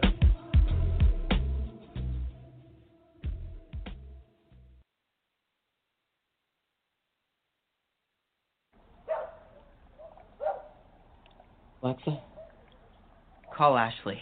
Yeah, it's about time you called that girl. No, he just talked to that girl 2 hours ago. You gotta let love marinate. Put love in that bag. To marinate. Love gonna be in that bag like, I can't wait to talk to him tomorrow. What? And then after it marinates, you're gonna pull it out. JB, who's Alexa? Say it, JB. You Alexa. That's right, I'm Alexa. Thanks, guys, but I'll take it from here. Polo to the flow, you already know, though. It's Adamville for real, you see your hoes, just take a photo. I'm reppin' as on photo with a fofo on your brodo. Cause that Jodo thought that he could rob a player for some dodo. Click it. Photo, you already know, though. That's some Madden 18 right there. Them just breaking things. Shout out to Chris Ransom. I had a moment. Leave me alone. Make sure you hit up draftutopia.com.html for his draft coverage. Always tremendous. Always tremendous. Once again, Saturday night, 10 p.m. Central Standard Time. It's free agency. Oh, I cannot wait. I believe Get to Know Moan Nick Hagberg should be stopping by talking with us. I'll be on here. Elijah will be peeping his head in. We got some writers from some teams coming on here. But speaking of teams, Cleveland Cavaliers got a guy in their summer league. We're going to tell you about him. Get to know him. While the NBA season may be over, the off-season madness has just begun. And the action does not stop with the NBA Summer League starting next week. So with this in mind, there's one player who I'm definitely going to be following, and that is Billy Preston from the Cleveland Cavaliers. Now, Preston is an interesting case as he was once regarded as a potential future NBA star. The former McDonald's All-American was ranked number 11 in the 2017 recruiting class before running into some off-the-court issues after committing to Kansas University. He never played in a regular season game for the Jayhawks, but likely would have been a first-round talent had he played a full season. At 6'10" and with a strong skill set, Preston has the ability to become a rare undrafted free agent to find success. Many have touted him as a versatile big with an ability to pass and shoot at a high level. His talent is definitely intriguing, and he could be in a great situation to develop, with the future of the Cavs being uncertain. The Cavs being uncertain comes down to one thing. If he doesn't pick up his option, if he declines it by Friday, LeBron James will be a free agent. Demetrius just shaking his head at me. Demetrius, what do you think of this whole LeBron free agency? I don't care. You don't care? I really don't care. You don't care because Sacramento ain't getting nothing. Well, Sacramento ain't going to do anything anyway. Vlade Divac said that team is a super team. They said we're a super team. After they did not take Luka Doncic. Now that we have an actual platform to talk about this, I was like we were talking about in the car. Do you think there's a chance that LeBron just stays on Cleveland yes. and then leaves? But you said Houston, right? You were thinking Houston. So I think Okay, so here's the teams involved. Obviously, Cleveland. Houston. I think there's a slight chance Boston. Sixers? Yep, Sixers. Boston, I think, could do something for them because they have the assets, and it would be a formula that could win. And then Los Angeles. I think those are the 5 teams. I think those are the 5. I don't think there's any team I'm missing that could just randomly get them. So what do we have? We have Houston, L.A., Cleveland. You said Boston? Yep. And then the Sixers? Yep. Okay. If he opts into his contract, he could opt in and play another season in Cleveland and try it one more time and see what could happen. Now, his son is going into 8th grade. He's not going into 9th grade yet, so it's one more year before he's in high school. LeBron James Jr. is enrolled in a Los Angeles high school, but he's got 1 year before that happens. So maybe he does give it another shot. You know, they drafted Colin Sexton from Alabama to play point. They could get out of that George Hill contract and, you know, try to move that on, and maybe they make enough space to sign Paul George. They have Colin Sexton, Paul George, LeBron James, and Kevin Love. That's a formidable team. It's not a bad team. I don't know if they beat Golden State still. No. To be honest. But, no, probably not. You know, he's got a decent chance to win with it. I also think if he opts in, there's a chance he's opting in, a la what Chris Paul did with the Clippers, so they could trade him to the Rockets. So he would go to Houston. Yeah. Chris Paul opted in with L.A. to be traded for, I think it was like Patrick Beverly and a few other players. Okay. Lou Williams, I think, was in the deal. It was like 4 guys and I think a pick. But the only viable way he can get to Houston to play with Chris Paul and James Harden, too, is by getting traded there. The only way Houston can sign him is if they renounce Clint Capella, which, what's his name? Tito Fertitta, the owner of the Rockets, said our number one priority is we will match anybody who tries to sign Clint Capella. Okay. So right there, they're already saying they're not going to let Capella walk. You have to somehow get rid of Trevor Ariza, Ryan Anderson in his terrible contract. You have to get rid of P.J. Tucker. You have to renounce the rights to Luke Richard and Mbah a Moute. So you got to get rid of all these guys to bring in LeBron. Yes, you're bringing in LeBron James, but how much are you depleting? You got to get rid of Eric Gordon, too. So you're essentially moving Eric Gordon, Ryan Anderson, Luke Richard and Mbah a Moute, Clint Capella, and Trevor Ariza, or P.J. Tucker, whichever one I didn't say, for LeBron. You're gutting your whole team. It's not feasible. It's just not feasible to me. So that's why I don't think he goes there as a free agent. Because I'll say this, Daryl Morey, the GM of the Rockets, would trade his mother if it got him a better player. That's horrible. It's true. This guy is... That's horrible. You know, there's... NBA GMs do enough. Basically, I feel like GMs do enough to not get fired. Right. Daryl Morey does whatever he can to try to win, no matter if it's a risk or not. He doesn't care if it's going to cost him his job. That's why he is successful. That's how he got Chris Paul. That's how he got James Harden. And that's, giving up Steven Adams, and I can't remember the other pieces that went to OKC. But Daryl Morey will do whatever he can to win. That's the one thing that separates him from these other GMs. Masai Ujiri does things in Toronto, but he's never done anything too crazy, as good of a GM as he's been. We've seen Neil O'Shea do things. Sam Presti in OKC is another guy who took a risk with the Paul George thing. So some of these GMs take risks, but some of these guys do just enough to not lose their jobs. Because they know there's only 30 jobs in the NBA, and I have one of them. I don't want to lose it. I better not take that risk. So I could see Daryl Morey taking that risk. It might pay off. It might not pay off.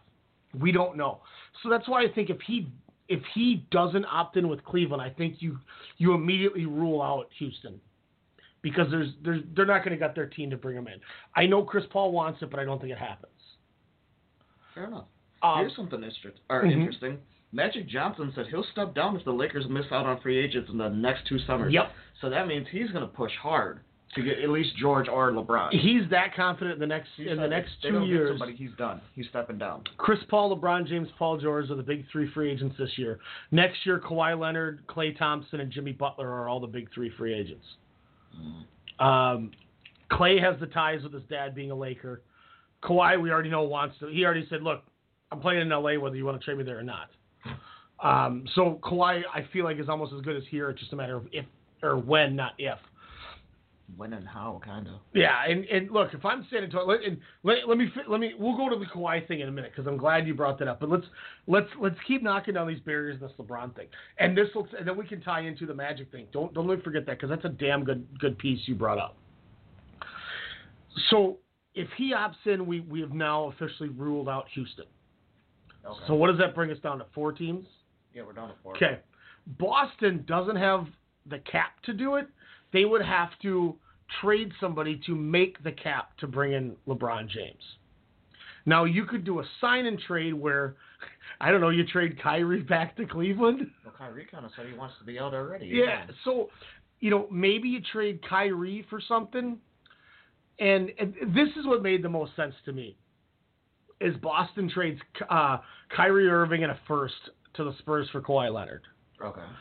Then Cleveland gives LeBron James to the Celtics and gets back Gordon Hayward and I don't know Marcus Morris, something to make the salaries match. Because then you're still bringing back. I mean, Gordon Hayward's a top 5 small forward. I think you could argue he's a really good player. There's a reason he got a max deal by the Celtics. So now you're looking at Boston. You have Terry Rozier, Marcus Smart, Jason Tatum, Jaylen Brown, Kawhi Leonard, LeBron James, and Al Horford. That team, I think, could beat Golden State. That is a good team. Because that team almost made it to the finals without Kyrie and Gordon Hayward. Mm-hmm. So they didn't have those two to begin with. Now you mean to tell me they take that same young team and add LeBron and Kawhi to it? I obviously I don't want the Celtics to win as a Lakers fan, but if they were half a quarter away from beating Cleveland to go to the finals, and you take that same team because you don't have Kyrie and Gordon Hayward anyway, and you add Kawhi and LeBron, how does that team not win a title? The thing I hate about the whole situation, though, is that it's always, if somebody went down, they almost beat them, but, somebody or so-and-so went down. I don't want to hear that anymore. That's so annoying. When Cleveland look at this, Boston, they lost Gordon Hayward halfway through the first quarter of the first game. Uh-huh. So they didn't have him the whole year. And Kyrie, counting the playoffs, missed 50 games. So they went in and went to 7 and almost beat Cleveland to go to the finals. And they didn't have those two. Yeah. So to me, it says that team's good enough. Jason Tatum showed that he might be the best player in that draft. And they stole him from the Sixers. The Sixers gave up a first-round pick to switch the 3 and the 1 so they could get Markelle Fultz number 1. And Boston laughed because they were going to take Tatum at 1 anyway. Oh, okay. So they got Tatum at 3, and they got the Sacramento Kings pick next year. Yeah. So they get Sacramento's pick to just take 2 spots back and pay less money for the guy they wanted. Right. I mean, that's rape. Yeah, a little bit. Pardon my French, but that's... Yeah, they carried the crap out of that system. So, I mean, Philly got worked. They got worked on that one. But, you move the 2 guys who didn't play anyway and bring in Leonard and James. I mean, that team might win 75 games. Yeah. That's incredible. That's true. If you redid that draft, Jason Tatum goes number 1. Or 2, Donovan Mitchell goes the other position. I mean, so it's the proof's in the pudding. Jaylen Brown has turned out to be a good player. So, but they don't have the money for it. So if he doesn't opt in, you can't sign and trade. So not to bounce around, but is that a Dame Lillard thing still going on? I haven't heard anything about the Lillard trade. A lot of these Lakers trades have kind of dumbed down because everything's going stagnant to see what's going to happen. Okay. The thing Demetrius is talking about is there was a trade sliding around here where what's his name? Paul Allen, I think his name is, the GM of the Sixers, was not saying that anybody was untouchable, and there was talks after how bad they got beat by the Pelicans with home court, they could blow it up in something where they would move a deal for C.J. McCollum to get Kawhi, and they would move Lillard for a guy like Lonzo Kuzma and a pick. So that was just a kind of interesting rumor that was going around, but it's kind of losing steam now. But, I mean, never say never. I don't feel like Lonzo's going anywhere anyway. So no, I think all this talk about if LeBron goes there because of LeVar Ball, they have to trade Lonzo. I don't think LeBron cares. He's not going to care about that old man. And we've already seen that the Lakers don't care. They shut him up. Yes. They don't even talk about him, and he's been irrelevant. That's true. You know, so I think people are they're looking for something to blow out of proportions. Yeah. But with the LeBron thing, I think now that takes Boston out of the equation if he goes to free agency. So that now leaves us Cleveland, Philly, and the Lakers. Mm-hmm. If this is all about lifestyle change and doing what he wants for his family, his kids enrolled in an LA high school. He's going to LA. He owns 2 homes in LA. He moved Clutch Sports to LA with Maverick Carter and all those dudes. Rich Paul, I think, is the other guy that run Clutch Sports, his sports agency. Mm-hmm. He's been dying to open that crazy $1 million pizza chain he's made so much money off of in LA because they haven't opened anything yet there. He has his entertainment business that he wants to move there. He has an entertainment business? Yeah, he has like a small like movie TV production type thing, I believe. Weird. Yeah, this dude is doing it right. He's doing a mobile thing, and he's smart. But you could argue the most successful NBA player after their career is Magic Johnson. Yeah. You know, he's part owner of the Dodgers, turned them into a success story. You know, he's president of the Lakers. You know, what a better guy for LeBron to learn on. Yeah, that's very true. I think Philly is a good destination for him. They won, I think, 53 games this year, 51 games, which to me makes me think that they overachieved a little bit. But I think now this year, people are going to be ready for him and expecting it. So if they did it again, it wouldn't be underachieving. Mm. I know adding LeBron there makes that team a whole light years better. But I think the problem is LeBron James is a guy who plays with the ball. That's what Ben Simmons does. Ben exactly. Yeah. Ben Simmons is not a shooter. That's his team, too. He's a guy who drives to the paint and kicks the ball out. So now by bringing in LeBron, you're taking away the ball from Ben Simmons. Yeah. I think if I'm Philly, my goal is Paul George. You put a perimeter shooter and a great two-way player, one of the best defenders in the league, and let Ben Simmons continue to funnel the ball out and give him the ball? Yeah, that's probably the smartest thing to do if you're going to do that. That's what I'd do if I'm Philly. I wouldn't get LeBron. Like people say they might figure it out, but everybody's greedy. Sometimes everybody's greedy. They're going to want the ball. Both of them are going to want the ball. And to be fair, you know, Ben Simmons is in his second year now, so you can get away with it. I don't know if they want to stunt the growth, but, you know, he's not going to be the guy to say something. But we all said there's no way Chris Paul and James Harden are going to work together. And they did. And, yeah, they're the number one team in the league. And they were a game away from the NBA. They were 3-2 on Golden State until Chris Paul got hurt. And then they got, you know, Steph Curry exposed the rest of the point guards because nobody could defend them. Yeah, that's true. But, you know, that team proved you could do it. So there's plenty of things that could factor in, but then again, Ben Simmons is still young and might get a little jealous or upset. I would hope he'd be smart enough to know why it's being done. Well, yeah, but you know, you never know how people are. You never know how somebody's mentality is when it's like, okay, well, I'm young and I'm a stud in the game, but then all of a sudden this veteran comes in and he's taking your stuff too. You're kind of like, well, I thought I was the future, but now this guy's taking over. You know what I mean? It's one of those things. It's no different than being in a locker room if you're a veteran, or like being a wrestler and you're a veteran and you see this young kid coming in there killing it, and people go to him. You know, it's kind of like the same thing. And so it'll be interesting. So I mean, more and more, I think I'm going to say this. I'm going to go 50-40-10 right now. I'm going to go 10% Sixers. He's going to go to the Clippers. 40% Cavs, 50% Lakers. I'm going to go 90% Clippers. I should kick your ass. I'm kidding. I'm messing with you. I had to do it because Jordan's not on anymore, so somebody. I was trying to stop you from coming at me with that. Where the hell did you getting hit with it? Don't do it. I'll walk out of here right now. Cut that bitch off! Tetris is leaving the building. It makes more sense for him to go to the Lakers. It really does. You know what I think the main reason I want this to happen, aside from obviously the Lakers winning? So you can tell everybody to F off and Watch them become bandwagon fans? No. So you can tell them to kick rocks? No. Well, I'm going to do that. That's going to be one of my favorites. I want to, like, stand outside of Staples Center and say, LeBron fans this way. Like, y'all can just bounce. As I'm going to have 3 LeBron jerseys. I love it.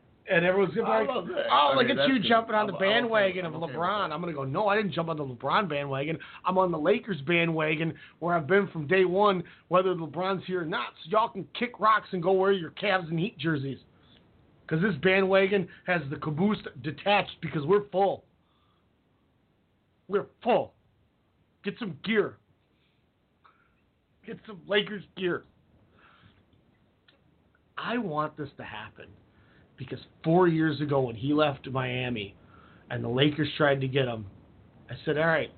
Everyone's like, oh, you think he's going to go? And I said, no. And they said, how do you not think he's going to go? Why don't you have confidence in your team? I said, because he's going to sign and play for the Cavs. But the next time he leaves and tests free agency again, that's when he'll be a Laker. 4 years later, he's testing free agency again.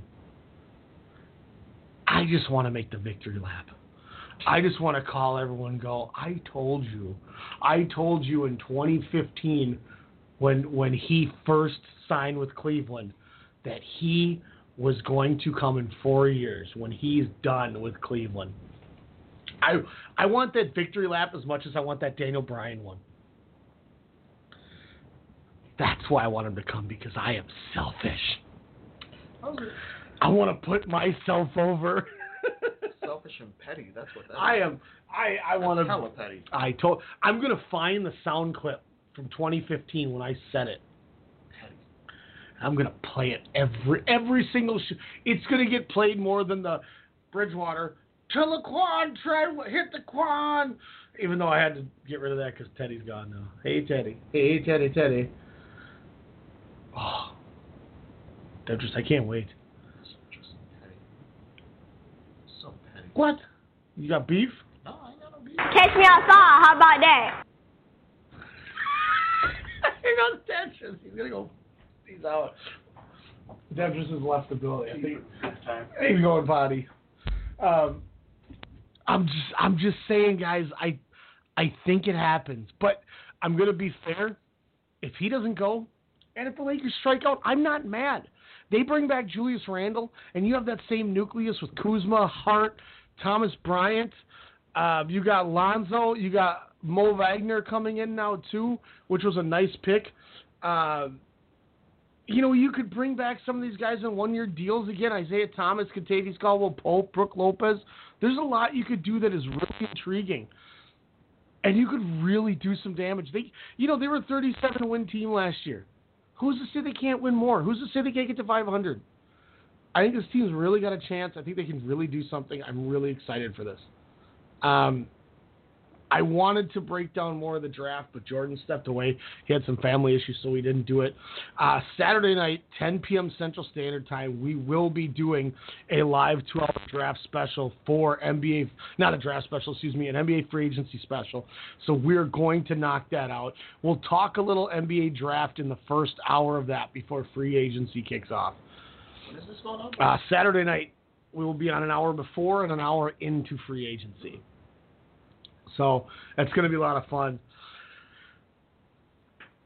Belgium, let's go on Thursday. But we're going to end the show. No, Demetrius got something. We're not going to end the show. Oh, I like this. Because I have to give a huge shout-out to my boy Martin Saint-Louis for making the Hall of Fame. Ladies and gentlemen. Good call. What was it, like 7 years ago, maybe longer than that you got me into hockey and you showed me this little 5-foot-something man flying around the ice? 2005. It was the year Carolina beat the Oilers in 7 games. Jeez. Because it was the year after the lockout. 2005? The lockout, I think, was 2006. It was 2007. Was it? It was the year after the lockout because they did they implemented the shootout rule.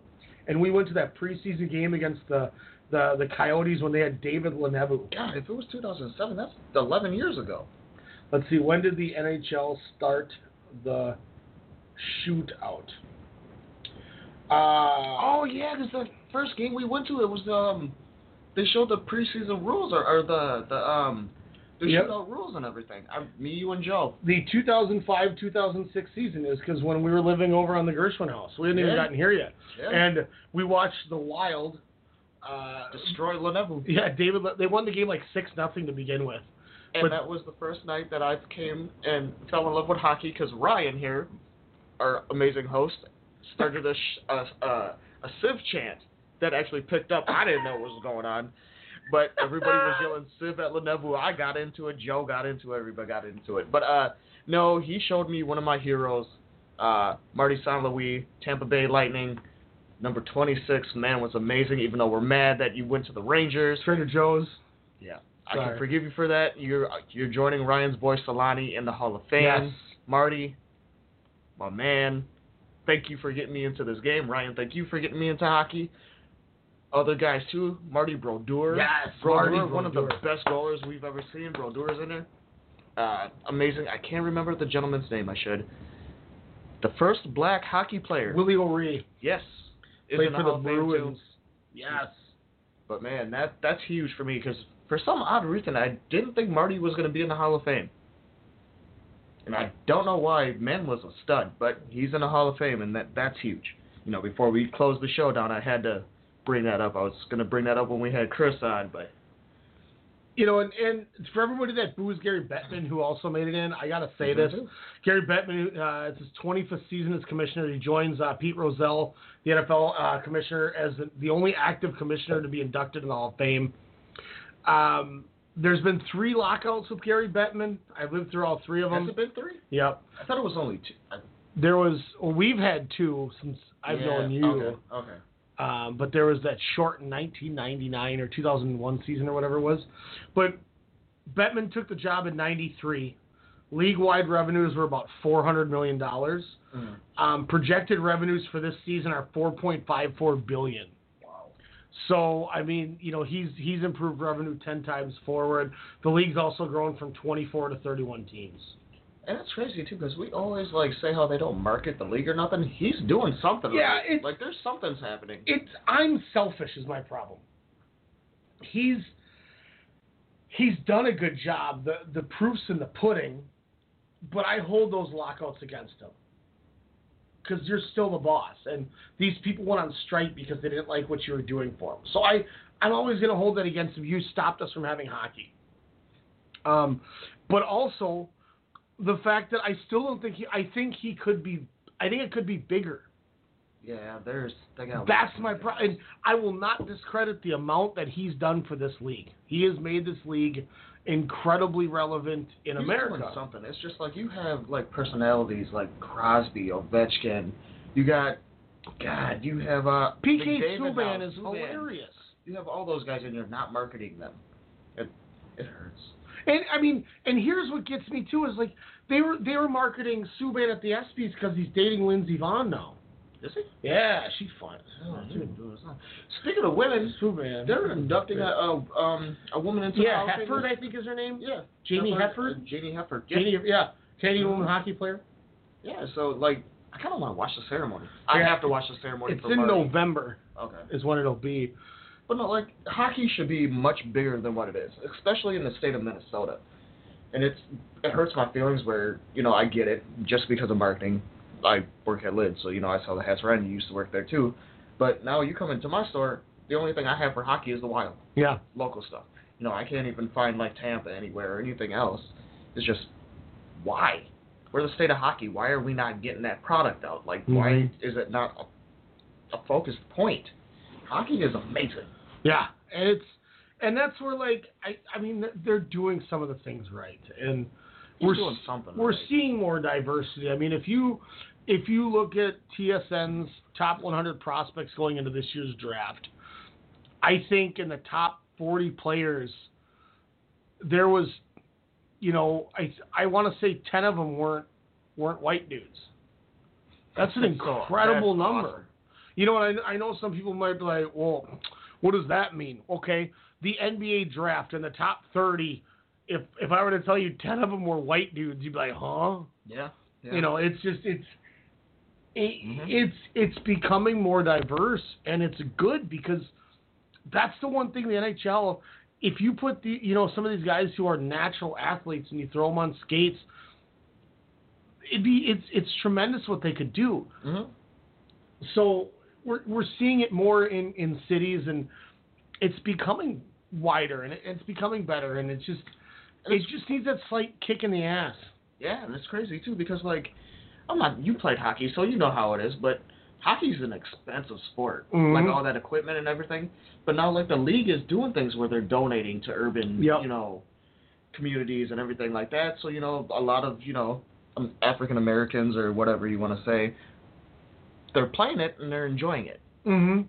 And a lot of people are watching it. You can go back to that one fan. What was it? What was that team where they brought him to his first? Oh, the guy in the Blues. Yeah, and he was like, "This is lit." Yeah, and he's tweeting. There was something called a power play, and that dude had a good time. Then they had Brett Hull call him, and he was all jacked. Yeah, that's so many. You got all the Subans. You got Evander Kane. Yep. Four Subans, by the way. 4 Subans. You got Bufflin. You got look at Devontae Smith-Pelly. Got the game-tying goal in the Stanley Cup Final to win the game. Man, you got a lot of Dumba. Bellemare also on the Vegas.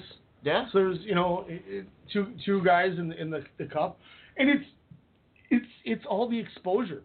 It's a lot more diverse. I think that's where the miss is. There's not the exposure, and once again you bring up the guy on the Blues, that guy who just turned on to watch it, and once he started watching it, he's like, oh my God, this is incredible.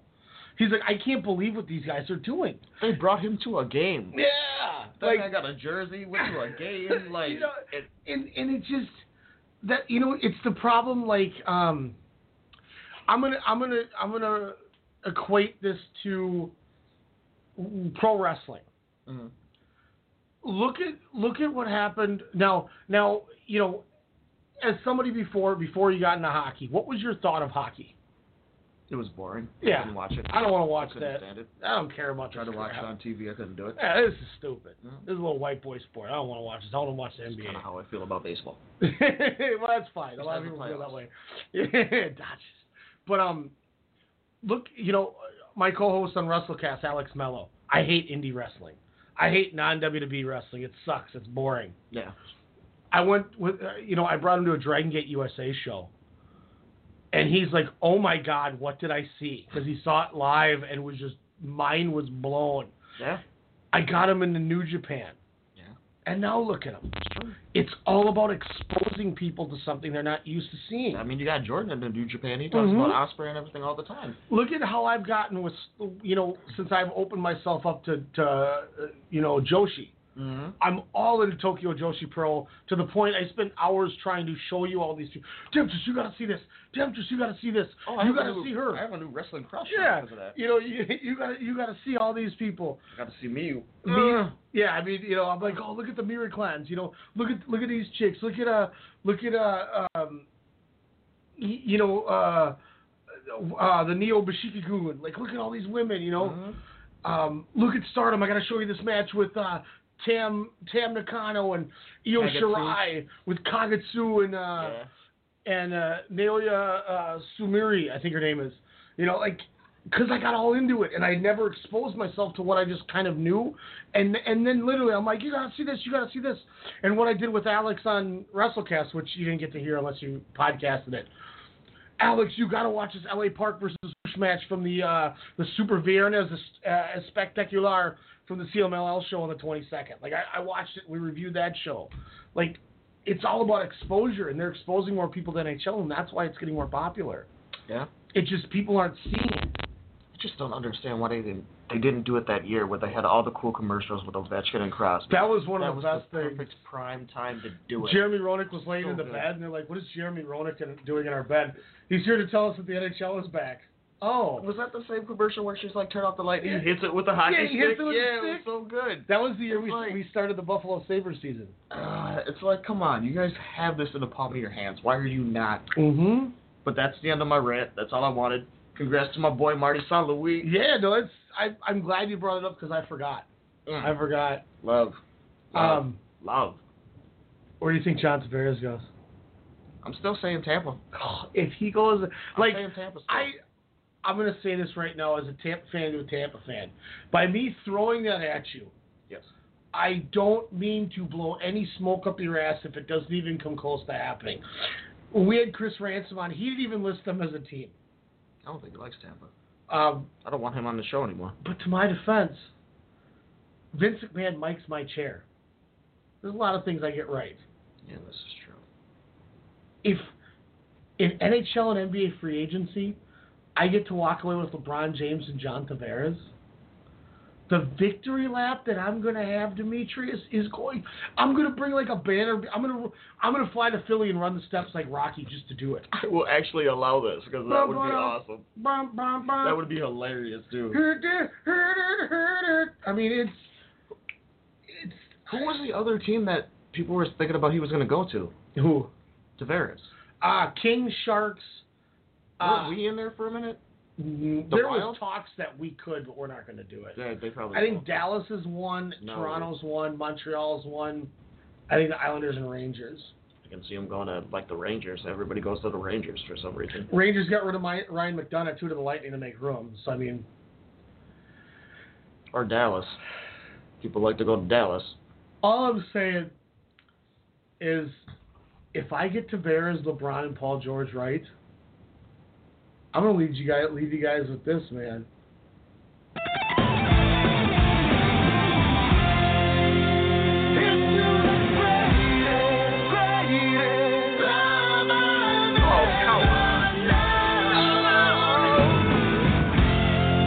Ready for this, LeBron?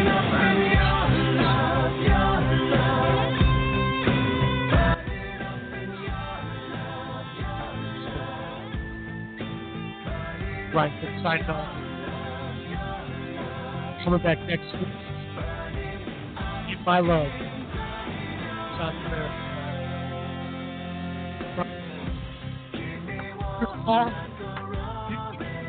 Lower them to some zero. This will take all you think. This is Strong Style.